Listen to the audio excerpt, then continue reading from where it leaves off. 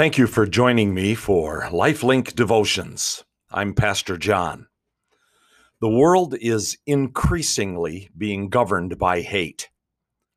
No longer do we commend what is good. Instead, we condemn what is different. We seek to destroy anything that contradicts our personal preferences, opinions, viewpoints, and choices. Hatred of others for the sole purpose of personal gain is the systemic problem of the human heart. It's called pride.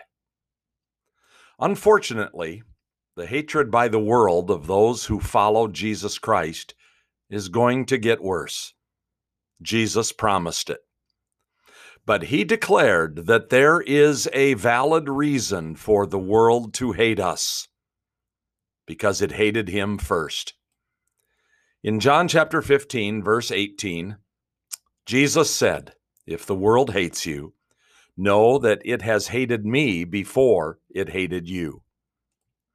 This promise of Jesus must be understood in the context of his teaching in John 15. Jesus has been teaching his disciples that when he leaves them to go back to the Father in glory, he will come back to us in the person of the Holy Spirit and dwell in us.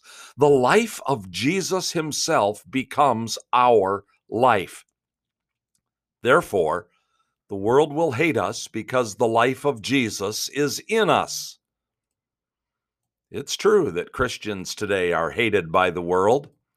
Some are hated for their political views. Some are persecuted for their views on sexuality and family life. Many are hated because they speak of a love for Jesus, yet they do not love people as Jesus loves them.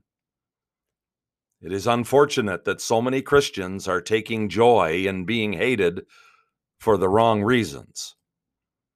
There's only one reason for the world to hate the followers of Jesus: because they are the visible manifestation of the life of Jesus in them.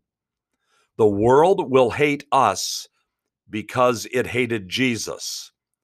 The world will hate us because when they see us and interact with us, they are seeing Jesus himself.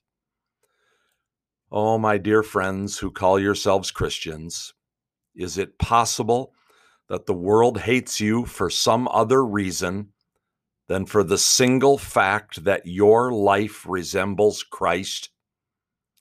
Could it be that you are claiming the joy of being persecuted like Christ without actually being like Christ?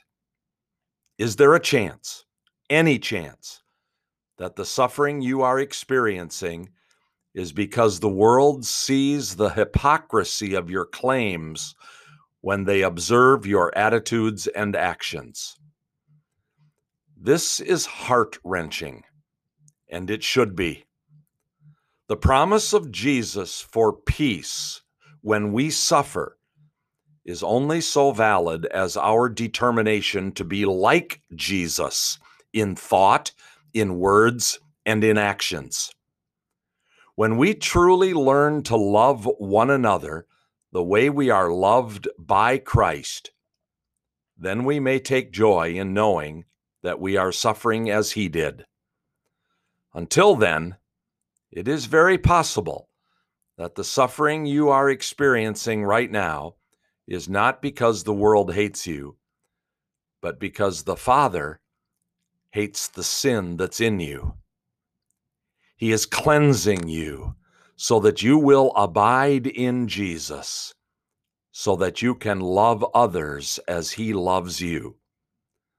Then you will suffer for the right reason, because the world will see Jesus in you. Oh Lord, let it be so for each of us. Amen.